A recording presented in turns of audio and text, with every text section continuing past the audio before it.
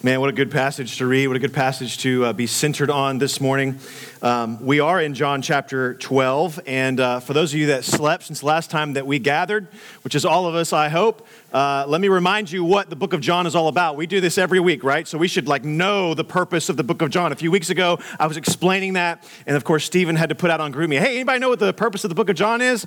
And none of you answered because I think you just already knew what the answer was. You just didn't answer. But this is the purpose. It's right there at the end of the book. John 20:31, for any of us that have forgotten, these things, this book, he's done a lot of things, but these things were written. They were written down so that you may believe that Jesus is the Christ, the Messiah, the Son of God, and that by believing those things about Jesus, you may have life nowhere else but in his name. In the name of Jesus is where we find life. That's what the book of John is all about. That's what we purpose ourselves every week as we've gone through the book of John. Today is an interesting story. To catch us all up, Jesus is now has entered into Jerusalem. It's Holy Week for him. And like I said before, we're like in 6 months of Holy Week as we go through the book of John. And so he's right there at the beginning of the week. The triumphal entry has happened, which our friend Pastor Patrick Rowe preached on last week. And today, all of a sudden, some Greeks want to find Jesus. They're going up to Passover. They're most likely Gentiles like you and me. And all of a sudden, they've converted to Judaism along the way. And now they're hearing of this guy named Jesus, and they want to see him. And so they go to Philip, who goes to Andrew, and they finally get to Jesus, and Jesus lays it down for them. But let me just read this first part of 20, 21, and 22, because it serves as an introduction and an invitation for us to join these Greeks, to be these Greeks, to be these Gentiles who are on this journey, and yet are we asking some questions? This is the questions they've asked. And actually, they just don't even say what a question is. They just say they want to see him. Verse 20. Now, among those who went up to worship at the feast were some Greeks, and the curiosity got the best of them. So these came to Philip, it was from Bethsaida in Galilee, and asked him, "Sir, we wish to see Jesus." And Philip didn't know what to do with himself, so he went to Andrew. He was like, "Andrew, what do we do with these guys? We're over here about Passover. We got some Greeks want to see Jesus. What do we do?" Andrew and Philip, they went and told Jesus. We don't know what the question was. We don't know what they asked, but we do know the answer. We do know that they had a curiosity to go and see Jesus for who he truly is. They had a curiosity that went beyond settling for his reputation. And so I wonder if we can be invited into that kind of curiosity here at the Grove this morning. I wonder if we can be invited by these Greeks who were willing to risk whatever they had in Judaism, who they'd already given up their own livelihood with whatever Gentile faith they had, and then converted into Judaism, and now we're even more curious about Jesus. I wonder if we have a heart that's seeking after Jesus. I wonder if we are settling in for a reputation of Jesus and not actually the person of Jesus. Are we settling for a watered-down version of Jesus, or are we willing to see Jesus for who he truly is? Because when we're face-to-face with him, it may mean that we have to admit that we were wrong about a lot of things in life. Actually, it will mean that. So I wonder if we have a heart today that is seeking Jesus. This story serves to invite us to examine where we are with the Messiah. Only hearing about him and pressing on with life that you've made work without him and you're satisfied with, or are we beckoned into something more? Jesus will tell us today that the Christian life is hard, but it's worth it. So the question is, will you heed this invitation to come and have life, to grasp hold of the life that is truly life? And the only way to do that is to die. There's no exception to that rule. You can't live and then also try and live. No, the Bible, Jesus would say, no, in order to find life, you first have to lay yours down. And so today, this gospel principle is here for all of us, and that is this, that death leads to life. It's absolutely backwards to how we actually live. We live a long life that eventually leads to death. And Jesus flips it. He says, if you want to live, you're going to have to die first. That's the gospel principle. That's what leads us in all of life. It's what he says in 23 through 26. Let me read it. Jesus answered them, "The hour has come for the Son of Man to be glorified. Truly, truly, I say to you, unless a grain of wheat falls to the earth and dies, it remains alone. But if it dies, it bears much fruit. Whoever loves his life loses it, and whoever hates his life in this world will keep it for eternal life. If anyone serves me, he must follow me, and where I am, there will my servant be also. If anyone serves me, the Father will honor him." What a great promise.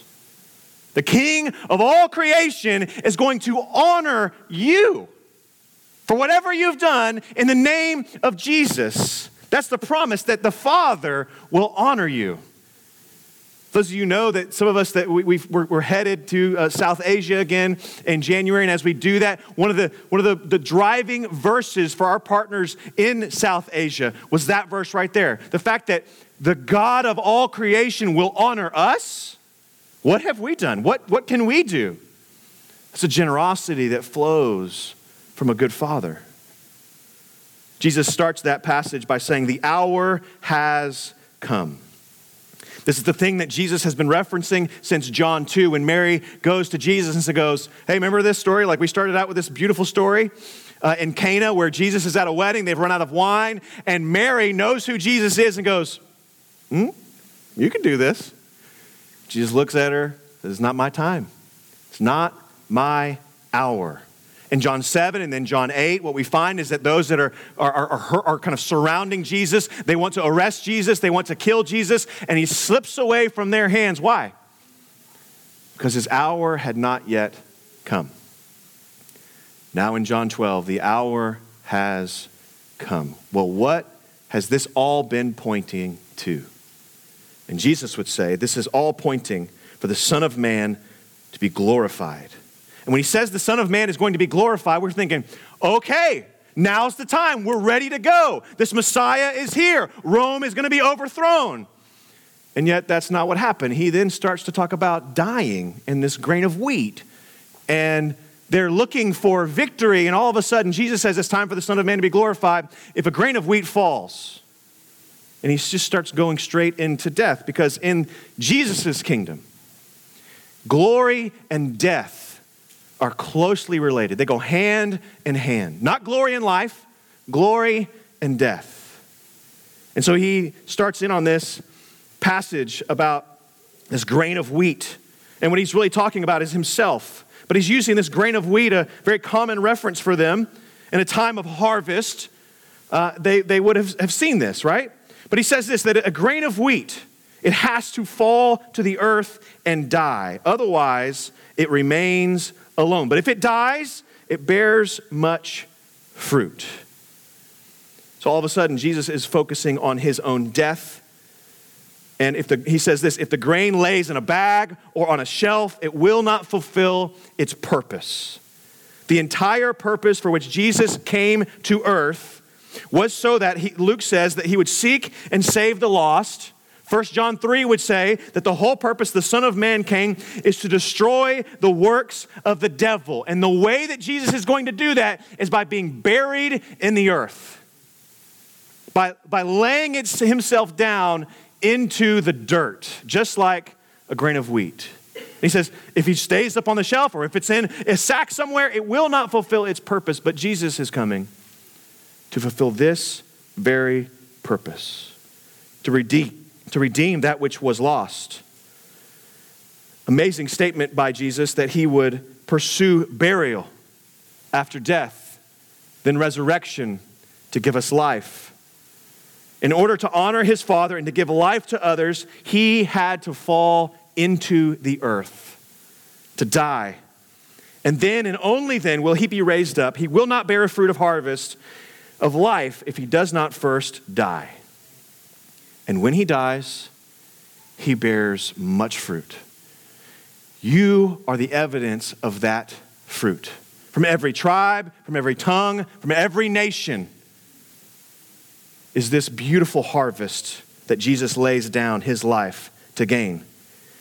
That's the gospel principle in verse 25. It says that death leads to life. It's not just about this grain of wheat, and it's not just about Jesus, but also he says whoever, in verse 25, whoever loves his life loses it. And whoever hates his life in this world will keep it for eternal life. Death leads to life. It's absolutely backwards, right? But to meet Jesus, to enjoy Jesus, Christians, brothers and sisters, to enjoy Jesus every day, even after we have met him, we must follow Jesus to the cross and lay down our preferences, lay down our desires to find fulfillment somewhere else outside of Jesus in the dirt. Not how much you know, not who you know, not how much you can accomplish. Nothing matters except being known by Jesus. And so we are called then to lay our lives down, just like Jesus did. It's only then when we put our lives, our preferences, our desires, our pursuits in life, only after we put them in the dirt will something of resurrection start to take root and eventually bear fruit. Only after we put it in the dirt, after we bury it and put it to death. I'm putting this all before you because, well, I'll just say this. Like, the most miserable Christians that I know are those that come to Jesus thinking that he's going to do things that he never promised to do. He didn't promise to take away all your problems. He didn't promise to take away your pain or your suffering or your difficulty. No, instead, the promise that he made was that life is fully available to you. Life is fully available to you, but you have to die first. And so, instead, we've got to bring our preferences, our personality, your Enneagram number. I know that we all love the Enneagram, but you got to put your Enneagram number at the feet of Jesus, right? For those of you that are all into the Enneagram right now, I get it, it's fun, but it ain't the gospel. That's the power. That's who you are, your sons and daughters. So we lay that down at the cross. We lay down our rights to say what we want, to live like we want, to do what we want. And if we still want those things, if we still want our preferences to just reign in our life, let us take those things, I want to live like I want, do what I want, feel like I want. Doesn't matter what Jesus did. Let's bring all that to the foot of the cross and let's look up at dying Jesus. And do we still want these things? And if we do, may we then heed the call that he said when he was here. If anyone would come after me on a continual basis, let them deny themselves and take up my cross daily and follow me. Do we still want our preferences?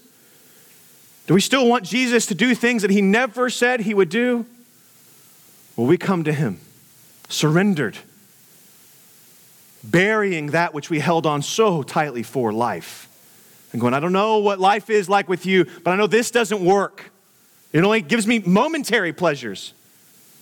Simple satisfactions in life, but nothing remains. The fruit that you said would remain, it comes through burying that and living in Christ. That's what Paul would say in Galatians 2:20, writing later on. He says this, I have been crucified with Christ. Right? I'm just going to wait for it to come on the screen. Galatians 2:20. I have been crucified with Christ. We need to see it, not just hear it. Is it up? There it is. Come on. I've been crucified with Christ. It is no longer I who live. Do you still live? It's no longer I who live, but Christ who lives in me. And the life I now live in the flesh, I live by faith in the Son of God who loved me and gave himself for me. Will we live our own life apart from the vine? Or will we live wholly detached and dependent upon Jesus and have his fruit be born in our lives? This is hard though, right? This is truly one of the most difficult things that Jesus would put before us, that if we want to live, we got to put to death the things that we value so much. Because this is why it's so difficult. It's because we believe half-truths. And so some of the half-truths or full lies that we believe is that my sacrifice isn't worth it. My sacrifice isn't worth giving up my momentary pleasure, and yet the promise before us is that death now will lead to fruit later. The lie that we believe now is that following Jesus is about making life work, kind of putting it all in nice and neat little boxes. But the promise that we have is that making life work without Jesus is like walking around a grave and convincing yourself, my life is good. I love it. It's not good because you're in a grave. The lie that we believe is that we would demand Jesus to serve us. We are surprised when Jesus says, away from me, I never knew you. The promise that we have is that if we become servants of Jesus, we get honored by our Father. See, in the suburbs, we want comfort. We want X to look good. We want to avoid inconvenience. We retreat behind gates and garages that are seemingly always closed to the things that are outside of those garages. Right? The suffering that's just outside of those gates and those garages, we've closed our lives up to those. We make more money to pay off more objects of pleasure and security and comfort and to show off just how well we've performed in our vocation, and we show off the latest thing as a result of how good we are. And to top it all off, we take Jesus with us wherever we go, only instead of him reigning and ruling in our heart, we've stuffed him in our pocket like some rabbit's foot that we rub whenever we need him to come out of our pocket and do something for us. He's some cosmic rabbit's foot or a genie waiting to be rubbed for good luck when we pursue our own interests in the name of Jesus. And then we wonder, why didn't you bless this, Lord? Because he never said he would. What will rescue us from redefining life as living that way, of putting comfort and security and power and pleasure before our very eyes? What will rescue us from that? How was it that Jesus was rescued from that? What was it that drove him? And what can drive us as we live with this gospel principle fueling us? See, this is the struggle that we find in verse 27, that he says this, now is my soul troubled. With all this thought of glory, it's there, the time is there, but I know I have to pass through death first. That's the principle, and he's going to live it out. Now is my soul troubled. And what shall I say? Father, save me from this hour? See, this is the pain that we find in the Garden of Gethsemane in the book of Matthew, when he's just crying out to his Father, my Father, if it be possible, let this cup pass from me. What is it that propels Jesus to fall to the earth and die? Is it the prospect of the harvest? That millions from all nations will come to him? The fact that that he will finally be seen, like for me, if I was Jesus, I would go, they're going to finally know who I am. They're going to finally get it. They're going to finally see it. Was it that he would finally be vindicated? No, the thing that compels him is his love. His love for his Father. His love for his Father that would come first, and then that would flow out into his love for you, which we'll talk about in just a moment. But it was his love for his Father that he would say this in verse 27, the end of it. 28. Now is my soul troubled? What shall I say? Father, save me? No, Father, glorify your name. There's something deeper within Jesus when faced with the difficulties of discipline, of loving his Father. There's something weightier in his soul. It's what C.S. Lewis called the weight of glory. There's something heavier in Jesus' soul, rather than saving himself, was to lay himself down so that others might live. And that would be the thing that would glorify his Father. See, Jesus' eyes are not just fixed on the cross, but on the glory of God. It is not just that Jesus came to glorify, honor, worship, give credit to the name of the Father, but the Father would also honor the Son. That's why at the end of verse 28, he says, Father, glorify your name, and the voice comes from heaven. And some people thought it was an angel, and some people thought it was thunder. Like, could you just imagine yourself standing there and all of a sudden thunderstorms break out? And some people are like, whoa, did y'all hear that? He just said he was going to glorify the name. We're like, I didn't hear that. I just heard thunder. And all of a sudden, his voice comes down from heaven. It happened once at Jesus' baptism. It happened again in the Transfiguration when the Father from heaven wanted people to know who Jesus was. And all of a sudden, he was going to give, the Father was going to share his glory with the Son. Man, what a beautiful sight that may have been. But we're faced with this same dilemma that Jesus has, right? My soul is troubled. What shall I say? Father, save me from this hour? Do we realize that is the wrong prayer, to save me from discipline, from discomforts, from deaths, from inconveniences? Or are we going to resolve, Father, glorify your name? Will we resolve that the weight of glory for the Father is of greater importance? Will we resolve that our purpose is to glorify God in all that we do? Eating, drinking, Facebooking, spousing, parenting, spending, saving, vacationing, working, playing, relating, forgiving or not forgiving, showing mercy or not showing mercy, disciplining or not disciplining your kids, revenging or just not revenging others, sharing the gospel or not sharing the gospel, choosing to sin or not choosing to sin. And any other thing, will we seek to lift up our name, or will we seek to lift up the name of Jesus? Because this truth stands before us from John 8.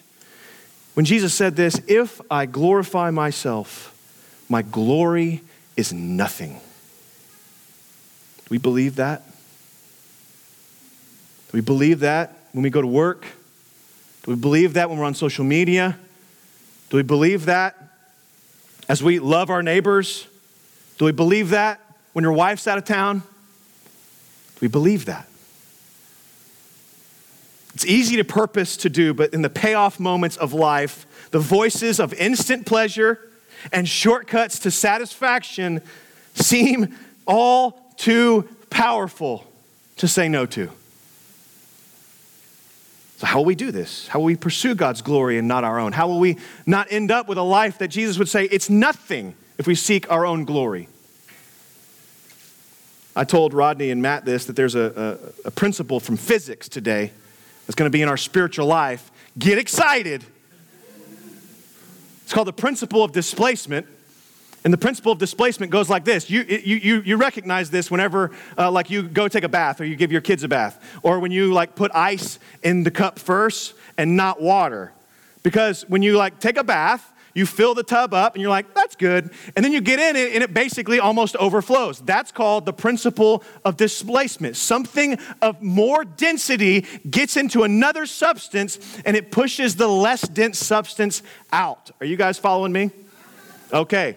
Like, I'm not kidding you right now. This is the key to the spiritual life, the principle of displacement. I reference this a lot in my mind. Your glory is the water. God's glory is you getting in the bath. It's heavier. It's weightier. It pushes out the things that you want to do for yourself. If you think about it in a glass, like if you have a glass full of water, if I was a good teacher, I would have had all these like props and stuff. I'm not. So, but that doesn't make Facebook if you don't do the props. So this won't make it, but it's all right. But the reality is, right, so we have a glass, right, and it's full of water. If we start dumping rocks in there, the water's going to come out because the rocks are more dense than the water. Keep just explaining it in different ways so maybe it'll get to us, because that is what it means to live for the glory of God and not your own glory. That's what gives you the power and the fuel to be able to go, you know what, man, like this is, there's a momentary pleasure in this. There's a simple satisfaction in this, but there's something weightier in my soul that's going to drive out that less important stuff. That's what was going on in Jesus. The weight of glory drove him. It was to glorify his Father in heaven. But it didn't stop there, right? No, he says in verse 30, when the voice came from heaven, just like with Jesus, and he raises Lazarus from the dead, he's like, man, like this is for y'all. This isn't for me. I don't need this right now. The voice is coming from heaven, and it's not lifting my spirit, although my spirit is heavy. No, this is for you. Verse 30, this voice came for your sake, not mine. It is for us. Jesus, whose death is imminent, I want you to think about this. His death is imminent. Is still thinking about you. Still thinking about the people that are gathered around Jesus in this first part of Holy Week. Still thinking about them. Going, I appreciate it, Father, but I know that was for you. It was for these people to hear that he is glorifying his name. Jesus knows that there is a tough struggle between the sin and the flesh, between good and evil in this world and in our hearts. And he gives us this great promise in 31 and 32. This voice came for your sake. It's not for mine. Now he says this, these are the promises. Now is the judgment of this world. For all the time in the book of John that they've been judging Jesus, he flips it on them and says, judgment is now here for you. Now will the ruler of this world be cast out. And when I am lifted up from the earth, will draw all people to myself. The ruler of this world will be cast out when the Son of Man falls to the earth. What he is saying to us is, don't trust your eyes on this. By the end of the week, you're going to think that it's over. By the end of the week, you're going to think that death is the last word.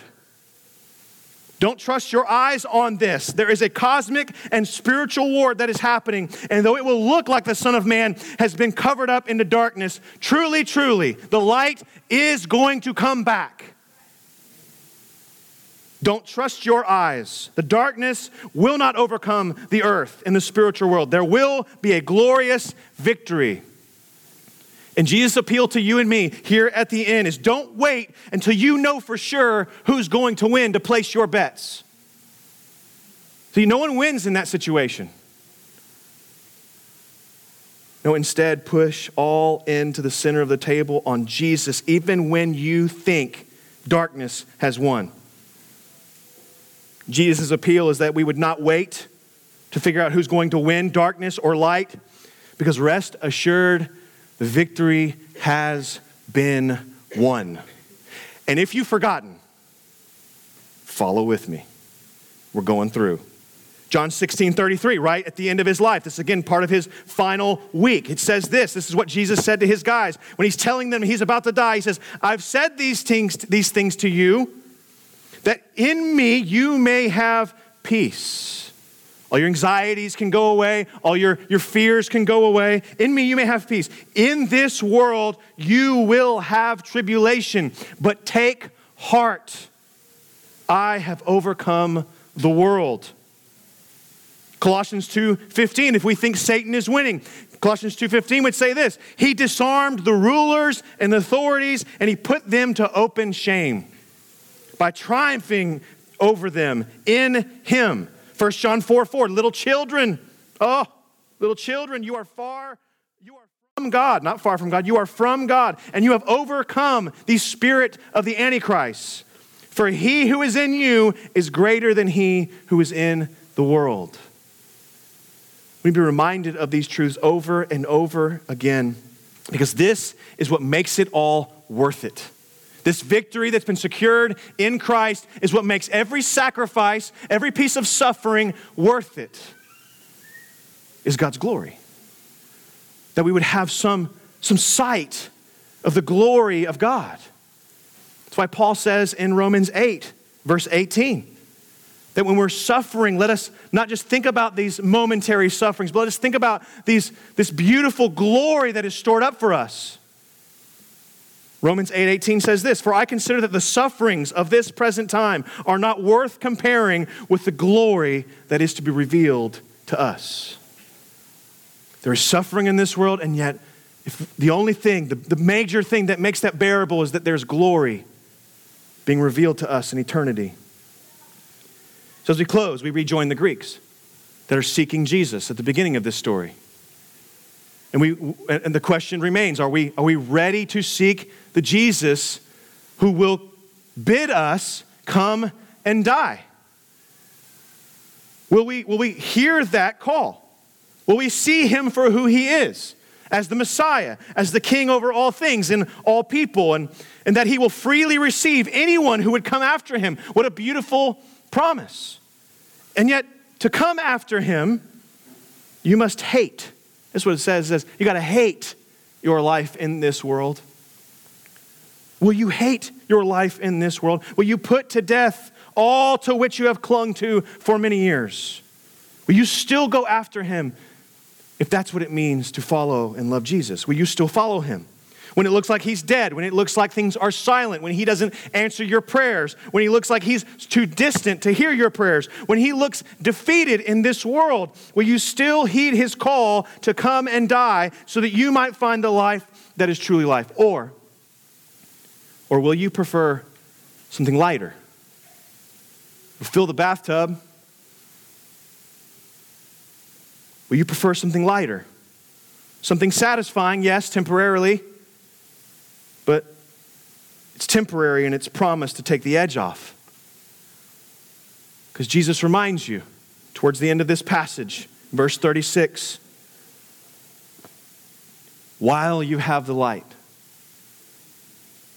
believe in the light, so that you may become sons and daughters of the light. Will you heed that call? Will you follow him into the grave, putting to death those things that war against the Spirit, so that his life would be resurrected in yours? Let's pray together. We can't do this without your Spirit. We can't do this without your help. We can't do this without something weightier in our souls. Will we live for our own glory, or will we live for the glory of God? Will we work for our own glory to get recognition so that other people can see how good we are? Or will we work for the glory of God and see everybody sees how great Jesus is? Will we parent? Will we stay at home? Will we spend? Will we save? Will we give our gifts? Will we relate with each other? Will we forgive one another? Will we pursue someone else's interest over our own? The betterment of someone else, knowing that it will cost us some things? Will we inconvenience our calendars so that we can see Christ grow up in others? These questions are before us every single moment. So who will we be exhausted for? Will we be exhausted? We're going to be exhausted. Like, that's just the reality, Jesus. We know we're going to be tired at the end of the day. That's why you created sleep, so that we could be recharged, renewed, refreshed, to get after it again, only to be tired. So at the end of the day, when we're exhausted and we crawl into bed with nothing left, for whom have we poured our lives out for? For ourselves? For our children? For our bosses? For the glory of Jesus? Pray that we would pour ourselves out for all those things, but with the mindset and with the vision of Jesus having poured everything out for us. So whatever it is this week, Holy Spirit, help us, counsel us, correct us, guide us. You're alive, Holy Spirit. Let us not live like you're some distant cousin. You're in us. So remind us of these things this week. May we be poured out for the glory of God, and may we be poured out for the good of this city, for our kids, for each other, least of all for ourselves. Help us, Holy Spirit. Keep our minds' affection upon you as we sing and as we respond and as in a minute when we're sent out. Be our vision, Holy God, and help us. Amen.